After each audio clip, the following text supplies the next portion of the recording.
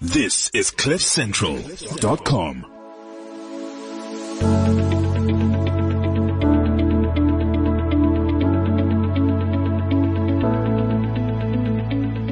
Welcome to the Understanding Cancer podcast, a series of key conversations that bring together all you need to know about cancer, empowering you with information and knowledge. This 10 podcast series is brought to you by Discovery. My name is Sonia Booth. Each week we chat to some of the country's foremost experts in the fields of health and wellness for cancer prevention, as well as in cancer treatment. We are bringing you fascinating insights relevant to every person out there. In our 7th episode, we are focusing on emotional support through the cancer journey. Today I'm in conversation with Norma Mola, a counseling psychologist. She is also a breast cancer survivor and she's been in remission for 7 years. Norma joins us via Skype from Cape Town. We also have Nonhlanhla Dube with us in studio. Nonhlanhla is a clinical health specialist with the Cancer Association of South Africa. She is also a professional nurse and oncology educator. Ladies, welcome. Thank you, Sonia. Thank you very much. Let's start with the emotional support at diagnosis. Everyone reacts differently. Can you give us examples of some of these experiences or moments? You're correct in saying that it's very different, and I think it's probably an important thing to respect that people do have different experiences. It's quite important to listen as well and to not accept that everyone is having maybe the same type of experience, but to hear what people are going through. There are probably themes, though. I'm sure for many people it's that old cliche of we tend to know that cancer can happen to anybody, but we still don't believe it will happen to us. So initially, to hear that you have cancer is particularly bad news, and it's very shocking and traumatic. So all the things that typically happen when you're exposed or presented with something that's traumatic in any other situation typically can be your experience in hearing that you have cancer. So I suppose some examples: total shock and disbelief, panic even, because I think the reality is that cancer is a very traumatic experience to go through, but there's also a lot of additional hype and fear attached to the remote chance of even hearing that someone has cancer. So it's a particularly weighted topic. So a lot of people panic initially. You need some time just to come to terms with the whole idea that you have been diagnosed with cancer. So yes, different experiences, but I'm sure there's a lot to be said for many people do have a sense of complete disbelief or some form of fear, and if you panic and you're fearful, then there's a lot of emotion immediately as well. And so it's probably fair to say that if you're with somebody and you receive a diagnosis of cancer, it's ideal to be with somebody who can support you then, or to spend a bit of time with you and help you through the initial moments as such. Nonhlanhla, is there anything you'd like to add on to that?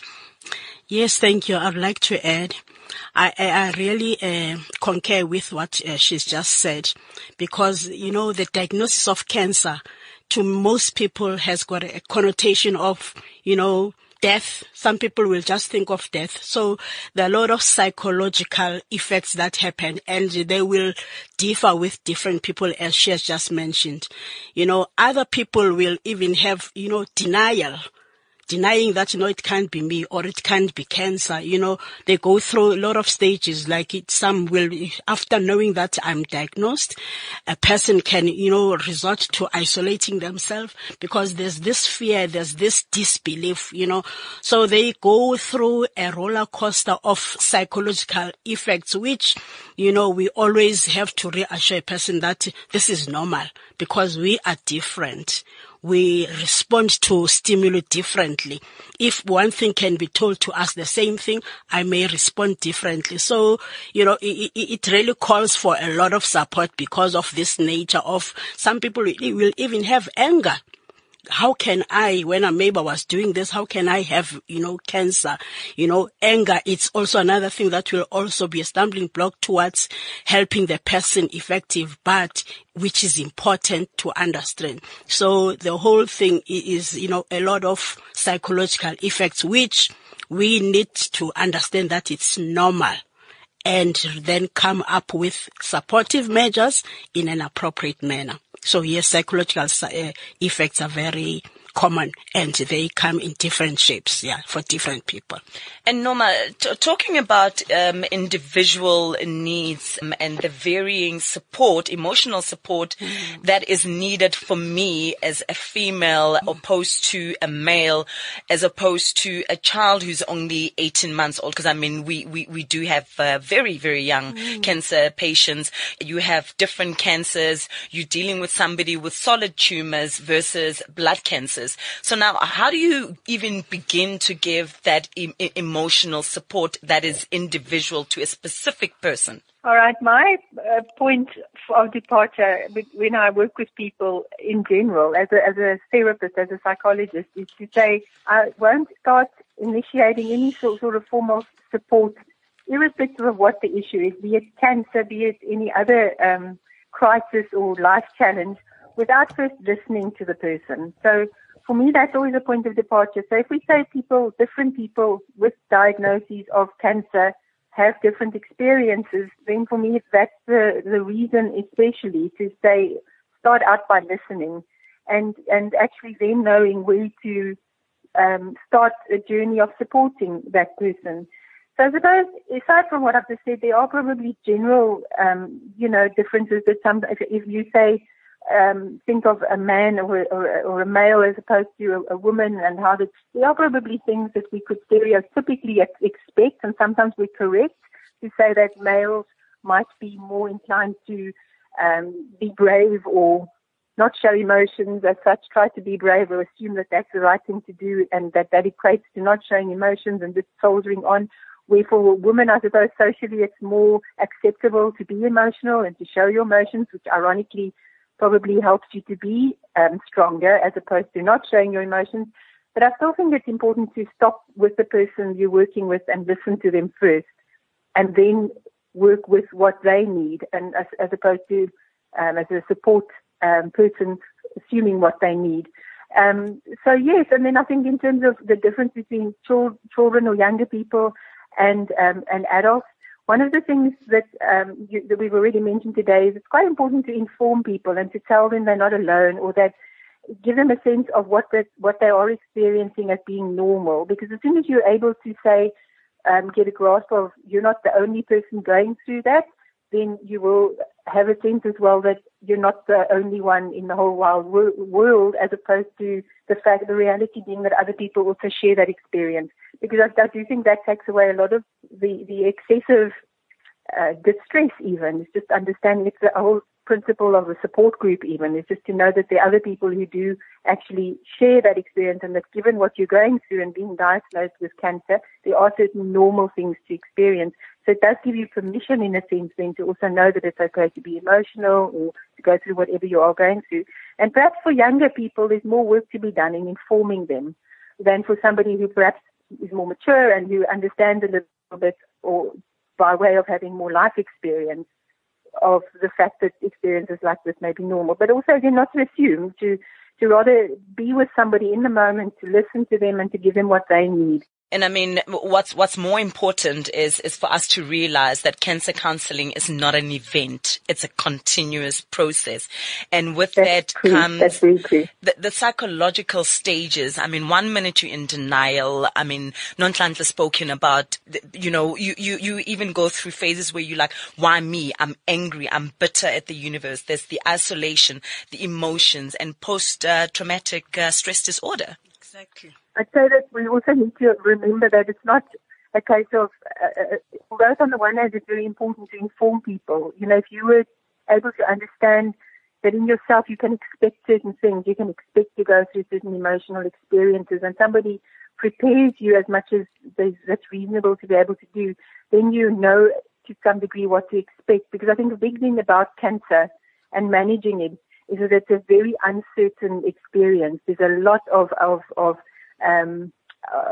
there's a big component of it. In my own experience, it was the uncertainty is the most difficult part to manage in many ways. So to inform people and at least give them a sense of what to experience or what to expect at least, I think that's empowering. So you can tell people that, it's normal. It's like any loss that you need to deal with. It's a process. You should go through it. It's healthy to go through it. You can't bypass it. And in going through it, there's certain things that you should experience or expect to experience. But having said that, you also identify that it's not a clearly delineated experience that will be the same for everybody. And then if we look at the phases of loss and dealing with loss, a lot of people vacillate and experience them at different times, or some are shorter and others experience that type, the same thing in a more extended way, and sometimes we jump between phases. It's actually just important, I think, to always know that we're different. Everyone's story is a very different and personal story. So yes, we need to prepare people and then also allow them to also trust their own experience and to know that within a certain frame of what to expect, you don't necessarily have to be like everybody else. Because I think it's extremely important as well when you help people to prepare them to manage the whole the treatment process, for instance, is to tell them what to expect, but also it's really important to know that your story doesn't have to be everybody's story. Because in looking at what people go through in cancer, the most traumatic stories are often the ones that are sad stories. And unfortunately, that's what people tend to think of first, or when we're diagnosed with cancer, we think we'll be one of those bad stories. Or we read on the internet and we get to see case studies and things, and it seems to be that it's quite easy to get a worst case scenario. And it's very important, I think, to give people a fair understanding that it doesn't have to be your story. There are many, many, many positive stories, and actually, I'd go as far as even saying, because that's my experience, that cancer can actually be a gift. It can bring things into your life that even though you never want to go through the experience again, you wouldn't want to lose. I think you need to give people a fair chance to see that type of have those types of expectations. Norma, that is profound insight from your personal experience with breast cancer. Nonhlanhla, your view on really allowing a patient to express their personal reaction to cancer, what would that be? As a person is diagnosed with cancer, and for example, you're imagining myself being a clinical setting where the patients are going to be treated, knowing that it's a long-term process that they'll be undergoing. So that initial assessing of the patient, that is the assessment which will include knowing where they come from, who they are, their families and all that. That sometimes it becomes a very tedious process, but it's necessary to spend quality time in assessing the patient, asking all those relevant questions that could be on their initial contact or treatment process. And that helps us to be able to have a good patient-centered approach, because by so doing, you'll be able to talk to this person, or already you'll be able to understand them, even their psychological situation, even their social situation, because that assessment, I'm seeing it as being very vital at the beginning, because, an individual's aspects, they don't manifest themselves in isolation. But if you understand a person in totality, then it also helps us to be able to meet their needs, their psychological needs, in a very well thought out manner.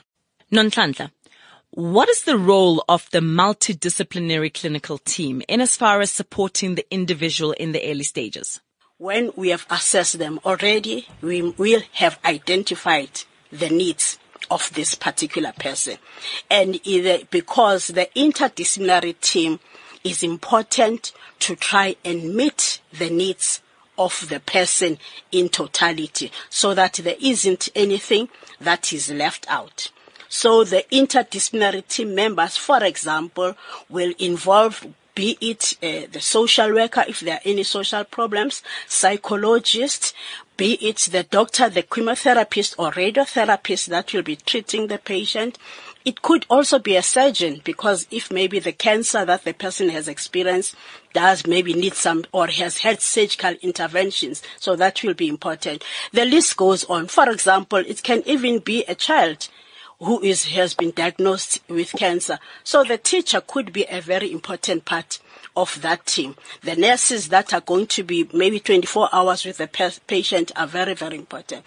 So within this team, we always advocate that the patient must be at the center of the team. So the patient, that's where the question of patient-centeredness being very important, because we might all have our expertise about how to go about with the cancer, but now this person needs to be informed so that at the end of it all, he or she understands as well what she or is about to go through. Much as that time of education, as we have just said, it may not be a once-off event, but a continued process. So the importance of the interdisciplinary team is to ensure that we meet the needs of the individual in totality at whatever time when the person needs to be attended to about whatever needs that may be identified. I'm glad that you actually just covered oncology care and the importance and the role thereof. Norma, patients report that specialists can be too harsh, that they don't make time for them, and sometimes patients fear asking questions because they just feel perhaps they're not going to be attended to, or their questions won't be answered in a manner that will satisfy them in a way.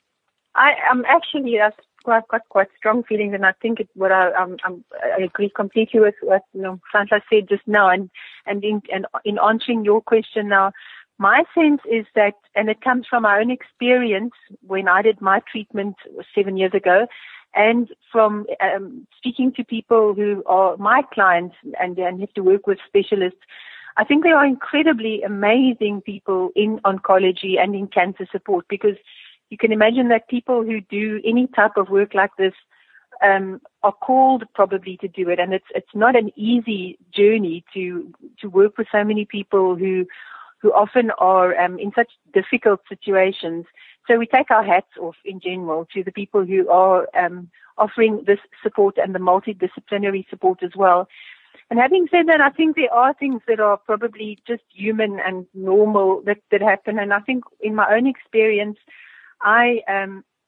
one of my biggest challenges, and that's one of the things that probably literally hurt me the most in my own treatment, was a sense that I didn't feel as though the doctor I had, even though it was a very competent person, I think we had differences, and I felt at times that perhaps part of the problem, although it obviously relates, it's about a relationship and it comes from both sides, but I think part of it sometimes must mean as well that professionals, and I can include myself then in that, if I see myself in my therapist role, we tend to sometimes, there's always a risk that you can become too almost blasé about people, especially because it's also a way of protecting yourself when you're exposed to many patients who are hurting and and you need to just produce, and it's a job that you do. So sometimes I think there's a risk that doctors or any other specialists, and I'm sure they're aware of it and they have to manage it, but that they can become a little bit it's slightly impersonal. And as I said, maybe it's because they protect themselves in doing that. So sometimes patients, I'm sure, are affected by that. And then aside from that, I think patients generally in the culture of thinking that a doctor is always the final word, so to speak. You have to listen. The doctor is the person who knows best. And we get a sense, I think, that in our culture maybe we don't always challenge a doctor. And mostly, I suppose that's a healthy way of thinking about things. But I do also think there's room to say that if you don't get along with a professional, it's not so much, it's not wrong to look for somebody whose bedside manner you do appreciate. I think we need to encourage people who are going through cancer and cancer treatment to see that in I think this is just generally my attitude as well, in coming through this in a well way and in a good way and in conquering it as such, you need to take ownership of your journey. And in part of that, it's very important to also give yourself permission to even challenge in a fair way the people who are supporting you. And if you feel as if you are at the mercy of a system that's not working for you, then it's okay to question it. It's also okay to perhaps find a second opinion sometimes. And I think we should encourage people to do that, because it's very empowering to get a sense of being able to take ownership of where you're headed with your journey. So I'm not sure if you are comfortable with what I mean to say in that, but it's for me an important part of helping people to actually make sure that whoever is supporting them is giving them the support they need. Absolutely. So now, I mean, there's no doubt that chemo causes side effects. I mean, their hair falls out, there's weight gain, weight loss, you're missing work, and there's also a possibility that you're not able physically, and you now even absent away from your kids, whether you're in hospital or you locked away in your bedroom because you don't want them to see you in that state. So all this fear that comes about, you know, that must wreak havoc on your emotional and mental well-being, right? I can again speak from my personal experience. I think you're really right. There's a lot, I think, for people who start a journey of needing to go through cancer treatment.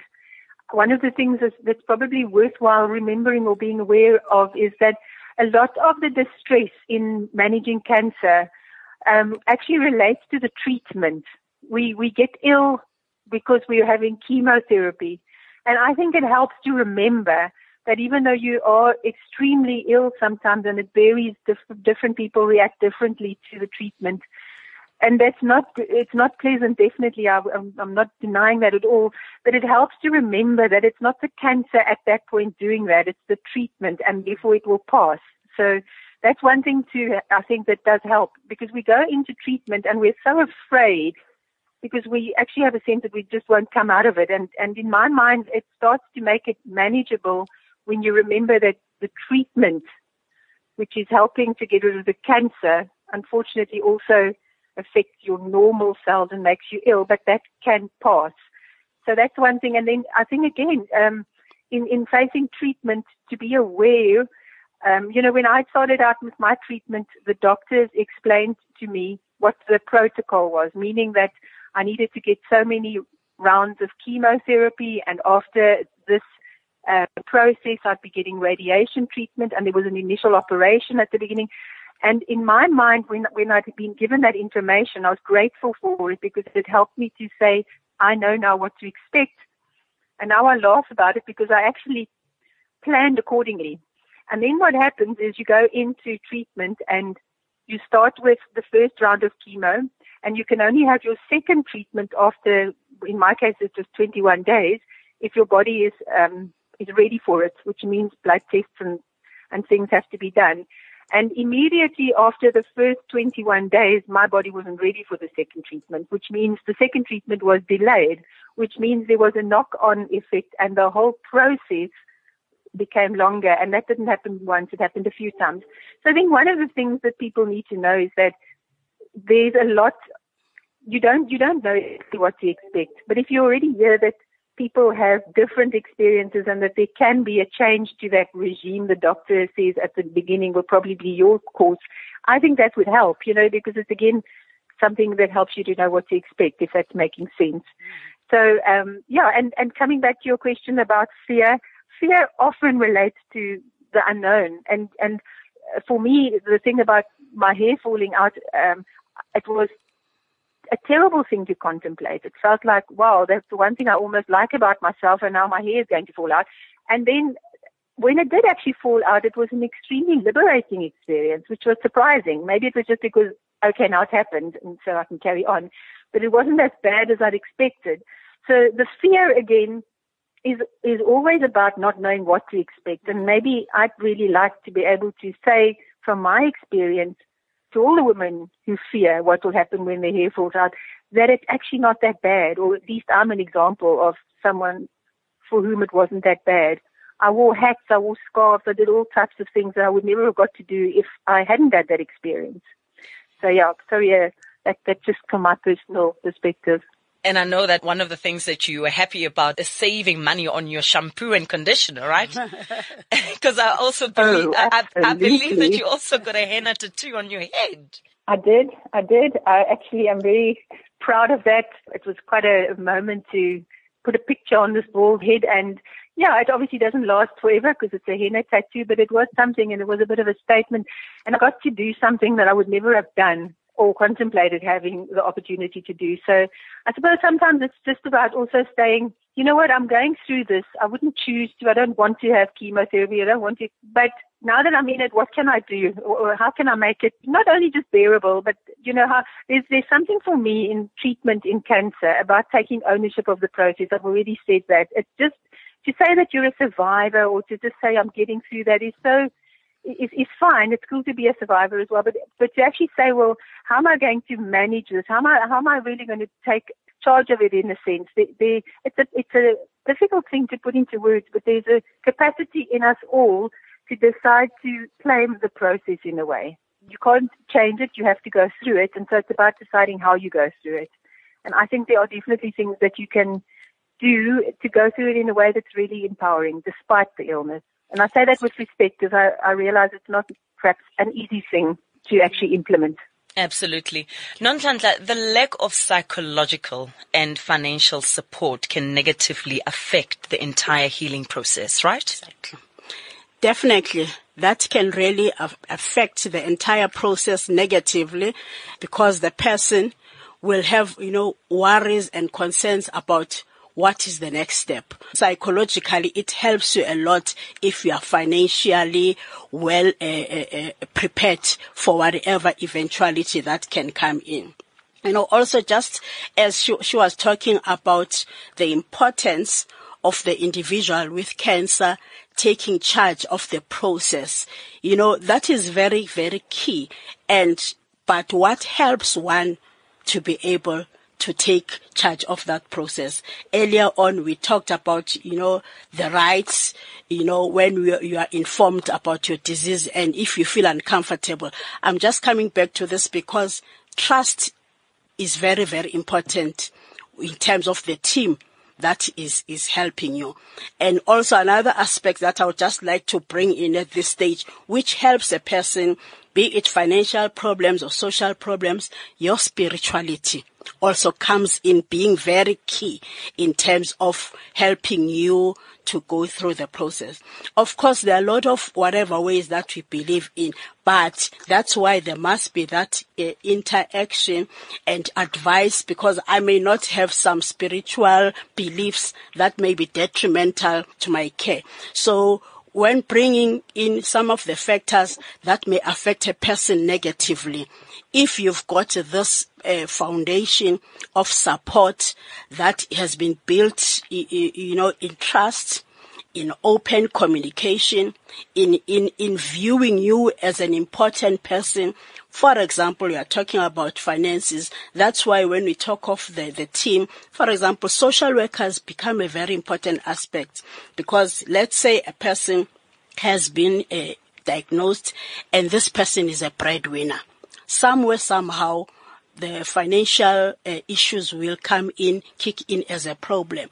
Maybe also they may even have difficulty in taking time off work, which will also, impact on their financial situation. But at the same time, if they cannot follow the prescribed or the ideal process that has been prescribed for their ill health, then that will be a problem. So the kind of social workers or any relevant referral will be ideal to help and support this person. So it also brings us to not just having the team, but having the team to ensure that any needs are met for this particular person. That's why, for example, we live in South Africa, where there is this process now of coming up with the NHI National Health Insurance, where we are calling really that if only the government can do this, so that there are no people that are disadvantaged, that cannot maybe afford finances when they are having a life-threatening illness. So these are all the issues that needs to be taken in consideration of, because even our preparedness in terms of medical aids or in terms of finances, when such a disease like a cancer come about, we may not be the same. So that's why we have to think broadly and really make sure that everybody has got a fair access to treatment as much as possible. And then another worry is that the patient is not the only person that's affected, the entire family unit. I mean, there can be disruptions where you're needing to be rushed to the emergency room in the middle of the night, or even during the day when, there's most family members, some of them are at work or some are at school. But then some other family members are worried, what should we feed you? Are we taking care of you in the right manner? Are we giving you the right emotional support?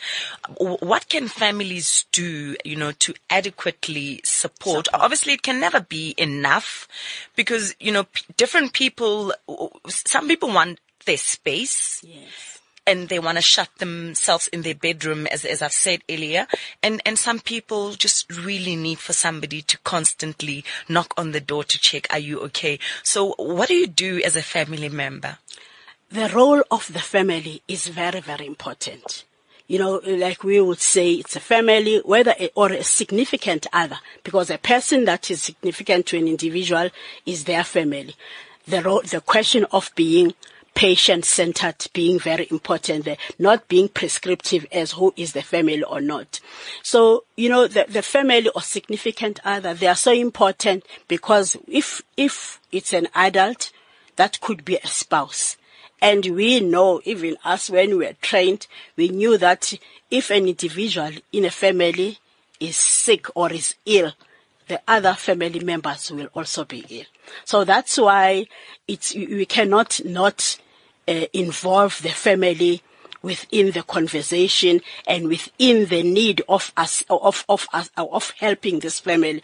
The question of assessing properly the patient and their social situation comes in here, because if I'm a family member and maybe I'm a mother, I could be having children that are looking up to me in terms of every day, because there are roles that we play as family members. So now, to bring in the family even in the early stages of this disease and find out about their fears, find out about their concerns, what needs to be done for them in terms of meeting their needs, whereby you bring in that interdisciplinary team to help with the person. So family is very, very crucial, because cancer can even affect your intimate relationships depending on where the cancer is. For example, us as women, our breasts are very, very important. And in our intimacy, the breasts are very important. And breast cancer, when you are diagnosed with breast cancer, already some people can even think that, my God, my womanhood is going. What is going to happen with my partner? So that's where early in the disease process, the question of also nurturing that support or that relation, helping the people to come together. Hence our saying earlier on, the person-centered care being important, and also helping them to alleviate any fears that they are having and have interventions that will also bring the family together. And, also talking about the importance of the family. If a child, for example, has been diagnosed, there's going to be, children, if they are weaned from their families, obviously they may not be able to cope well with the treatment. So the psychological preparedness and understanding that, my family is here, my children are well taken off, and I'm not going to lose out maybe in school. It makes a person to be psychologically ready and be able to go through the treatment process, because as we know, treatments are very, very harsh. So imagine if physically you are not well, psychologically you are going to be affected. And if psychologically you are worried about a lot of things, about your relationships, about your family, so you are bound not to be able to cope with the treatment. So family is very, very important, whether you are a single parent, because also there are even single parents who've got children. So imagine when they've got cancer. So all this, making sure that such aspects are taken care of, it helps the patient to go through the treatment journey in a reasonable manner, knowing that all their significant people are taken care of, and their significant people are also there to support them, during the treatment process, be it taking them to the chemo or taking them for radiation, just sitting there, being there, holding their hands, it's very, very essential. So the family, involving the family according to the patient's needs, it's very, very crucial in the whole process. Absolutely. Mm-hmm. Noma, now in the case where an adult is diagnosed, how can social workers liaise with the school, for example, to give support to their child? The system probably mostly introduces, that was in my experience, the role of the social worker. So in my experience, it was the doctors almost direct you or involve the social workers. So I would expect that that person's role is to get to know the people, the patient, him or herself, and understand their need, because to be able to just go into a school situation and work with children, they're all different. They come from different contexts. I think that social worker has an extremely valuable role to play, but it's a facilitation role. So it probably, in my mind, starts with actually assessing that specific family's needs. And, again, listening and helping them to actually be prepared in terms of what to expect.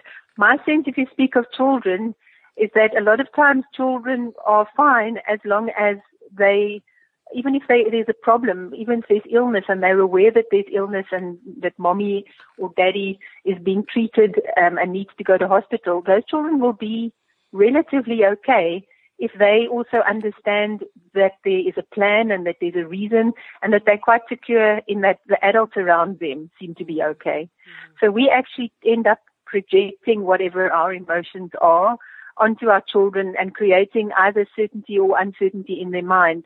So to include them in an age-appropriate manner so that you're honest with them and they do know, children won't be afraid of illness if they know that illness is part of life and we need to deal with it in certain ways. It's actually a life lesson. It's an honest way of equipping them for life.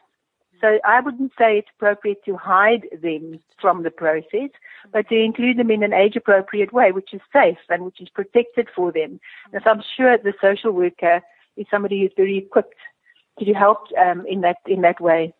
And Nonhlanhla, as a friend, how do I support my friends when their child is diagnosed? So as a friend, friendship, most of the time we end up being family with the friends. Your friends become the most best sister that you can talk to. So even then, it's about being there for your friend. It's about finding out what can I do for you? How can I help you during this time? Being there to make sure that the process is made as easy as much as possible. So friendships really play a very, very important role as well. As I say, that they can just also become as good as family. But also maybe just to come in, just to add, on the support for the children as well. For example, at the Cancer Association, there are these TLC homes where they provide tender loving care, though the actual TLC coming from the fact that it's acknowledged that it's tough living with cancer. So there, there will be children's play, especially because cancer centers are very few. They're not all over South Africa. So you find that the people that are diagnosed coming from rural or semi-rural areas where there's no cancer treatment. So these care homes and these TLC homes are there to help during that process of going for chemo or for radiation on daily basis. So the mothers will also be accommodated where the children are getting their treatments. And the friends can also come in and visit, or maybe take the children to school or whatever. So places like the Cancer Association, they do help with such facilities to make sure that the support is maximized as much as possible, as the social workers are also available. And of course, also it brings in the important element of home-based care, because certain people at home, they may be there not having proper support at home. So in our ensuring that the care is continued properly, we always advocate for home-based care, where somebody can go into the home setting and support, because not everybody is admitted continuously. Other people are being discharged there at home during the treatment, and there could be a need for support. So that community-based care also becomes important.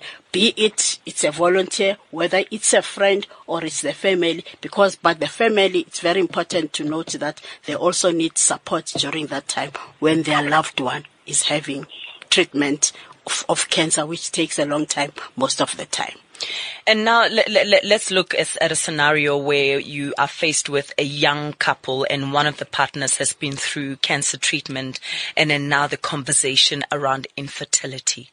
How do you go about supporting such a couple? I mean, they're young, they have plans to start a family, but now there's a possibility that they actually might not be able to conceive. It's very important. That's why we keep on saying counseling, information sharing, it's not an event. It has to be a continuous thing. In such a scenario, I think the oncologist that has diagnosed or that will be treating this person becomes very key initially to share the information, because the question of infertility depends on where the cancer is, and also depends on the type of treatment that the person is going to get, or the type of chemotherapy that the person is going to get. So for me, it's very key at the beginning for the doctor to tell the person about their diagnosis and about the treatment and the possible effects of the treatment, so that people can make a well-informed decision at that stage. Because we always say early treatment is key. But now that will be an opportunity of discussing alternatives if there is potential for infertility after the chemo, after the cancer and the chemo or the radiotherapy. So that's when a person will have to be informed about alternatives that are available, because there are alternatives, of maybe fostering or even adoption. But remember, it is a process, and not everybody will react very well. That is the time that calls for really support on a continuous basis, be it therapeutic, with social workers or whatever. But it's a very sensitive topic which needs really proper time. Even if the person has got questions, because as I keep on saying that it's not an event, they might have been informed, but there must be openness to say, should you have any questions at any stage, and then please don't hesitate. And that in presence of the team, ensuring that you are supported psychologically, and what could be your alternatives becomes very, very critical with such sensitive potential results of infertility and not being able to have children. And the importance of ensuring that the partner is also supported, so that they can support their significant person that has been affected and having the potential problems of having infertility. Let's look at another form of equally important support. Is it always important to talk about the possibility of palliative care early on in a person's cancer journey? Very, very important. The World Health Organization, when it defines palliative care, they do mention that the role of palliative care is there even early in the disease process. In other words, at diagnosis, palliative care measures must be introduced. And then if and when the disease is not controlled, or the curative measures haven't mainly controlled the disease, then palliative care takes the major role. So in other words, what palliative care involves, it involves your meeting the physical needs, meeting the psychological needs, meeting every other needs that the person might have. So all what we are talking about, for example, advocating for interdisciplinary measures or advocating for proper pain control, those are aspects of palliative care. Sometimes you may not say now we're doing palliative care, but the approach has to build in the palliative care measures, because palliative care stands for quality care. So yes, it is appropriate to ensure that palliative care is introduced early in the disease process, like we've been discussing. And if the disease is not maybe being controlled as just desired, maybe the person is in an advanced stage, then the palliative care measures become more and more. Because one of the very important aspects of palliative care, it's about proper pain control. You know, when we study about pain, you learn that pain is a total pain. It's not only physical. You know, for example, if I may just bring this in, you know, when I grew up in the nursing profession, more working in oncology, I had this very passionate radiotherapist who would always say that she learned that, you know, if a person has got no roof over their head, their pain is going to be worse. You know, she was just relating that to in early days, you know, when people, if they didn't pay their bonds or their rents or whatever, their houses will be taken away from them because the person, like we're talking about, the social problems. So she had this person, this male, who had severe pain, and he was the breadwinner, and his house was to be confiscated back, and he was worried about his family. But this information was never identified early in the process. He was on such good pain control medications, but his pain was not controlled. Eventually, after she intervened, because this doctor was very passionate, sometimes he would come in for ward rounds, wouldn't ask you, the nurse or this junior doctors. He would just go and hold the patient's hand and ask, how are you feeling? And she wanted to know more what was happening, only to find that the patient was worried about the house and the rents and all that was not being sorted out. And she made efforts that those problems were sorted out of the patient. After a day or two, the pain was controlled with the same measures that were done previously. She even said, I have learned that a roof over your head can control your pain. So in other words, it's about identifying the problems in totality and meeting them in a comprehensive manner, not in isolation, to make sure that the patient is helped comprehensively. I love that you speak about a holistic approach, because Discovery has holistic programs such as the Advanced Illness Benefit, right? Yes. So patients can make use of that, because those avenues are available to them.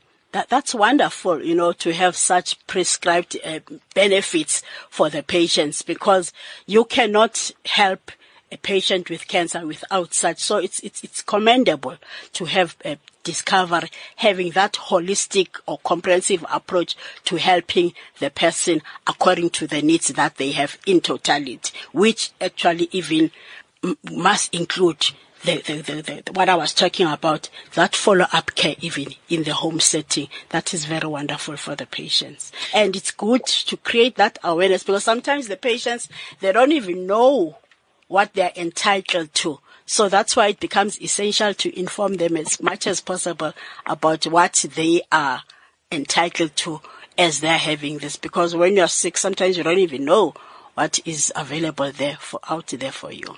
Something that can't be avoided is the Advance Directive. What is the importance of that? Sure.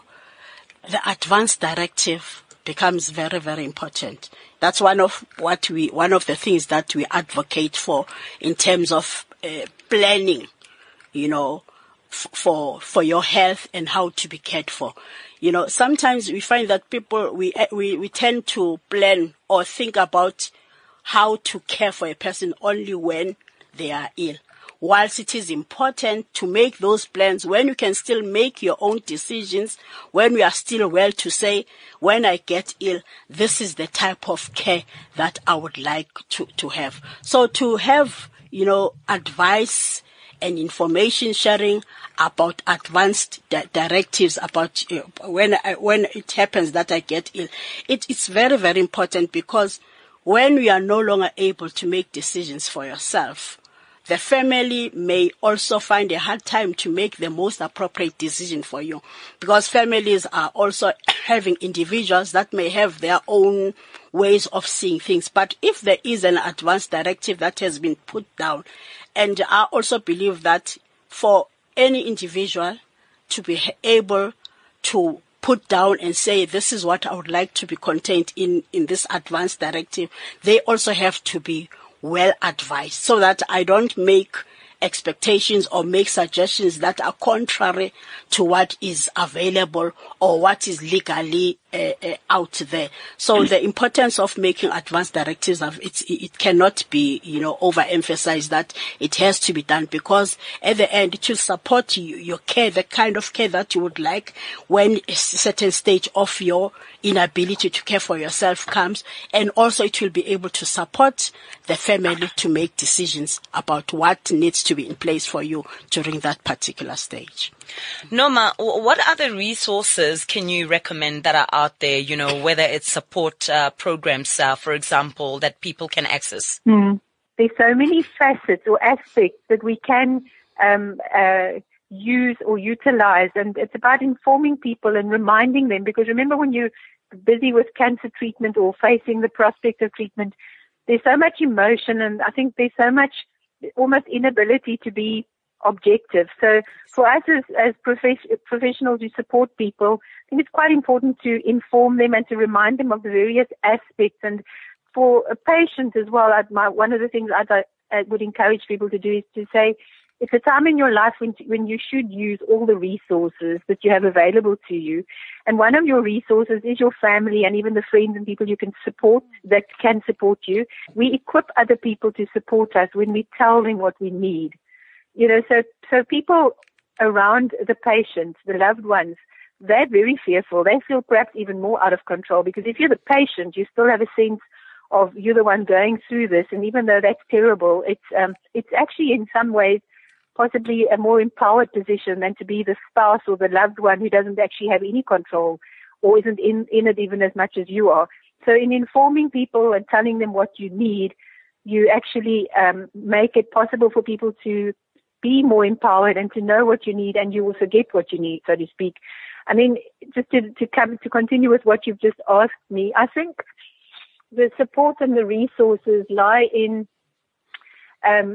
taking care of yourself, I suppose, while you're going through treatment in as best way you can. So if that means, like you were saying just now, that there are other concerns and other worries that cause you to not be able to manage pain, and if, as we as professionals are able to do something about the other concerns, like in your example just now about having a roof over your head, then we need to be aware enough so that we can actually look at those aspects. And then for a patient to know that they have opportunities or access to ways of dealing with those other problems, because as you've just said in your example, that would help them to actually get on with healing or feeling better and feeling less pain.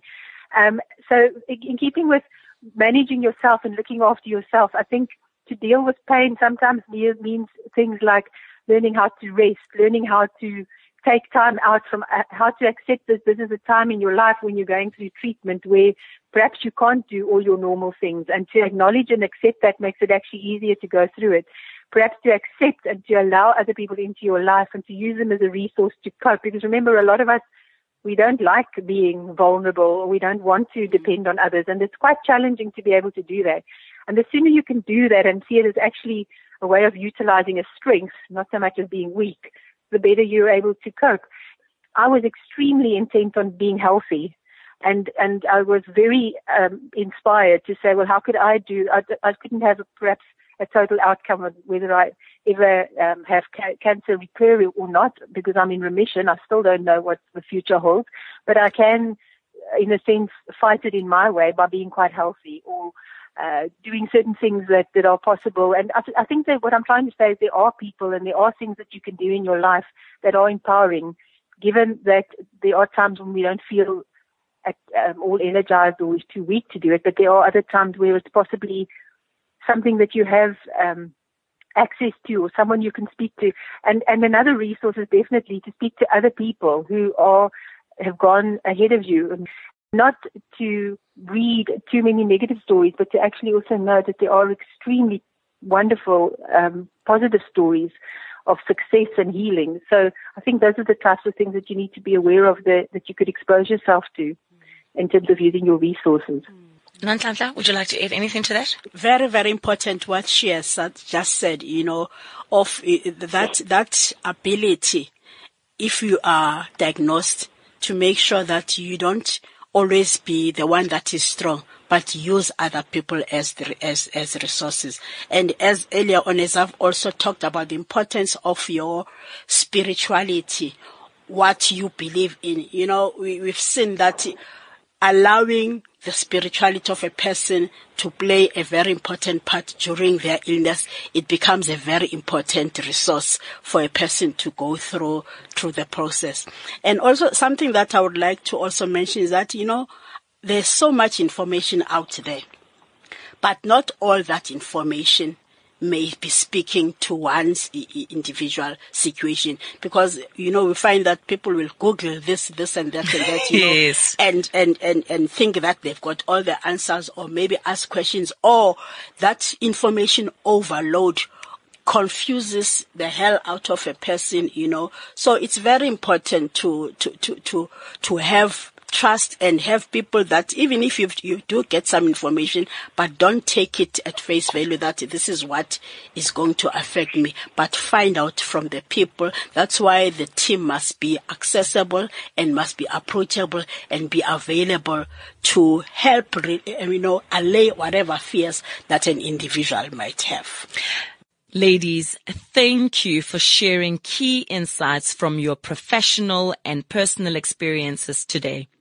I am sure our listeners are far more sensitized to what supporting those affected by cancer really means. I know I am. Thank you very much. Thank you for having us. We've been talking all about emotional support through the cancer journey.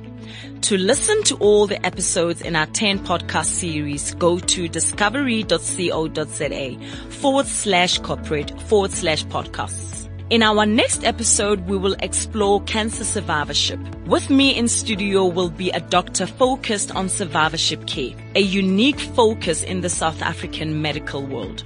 And we will also hear from a survivor of recurrent cancer. I think she's one of the most dynamic and inspiring people out there. All brought to you by Discovery.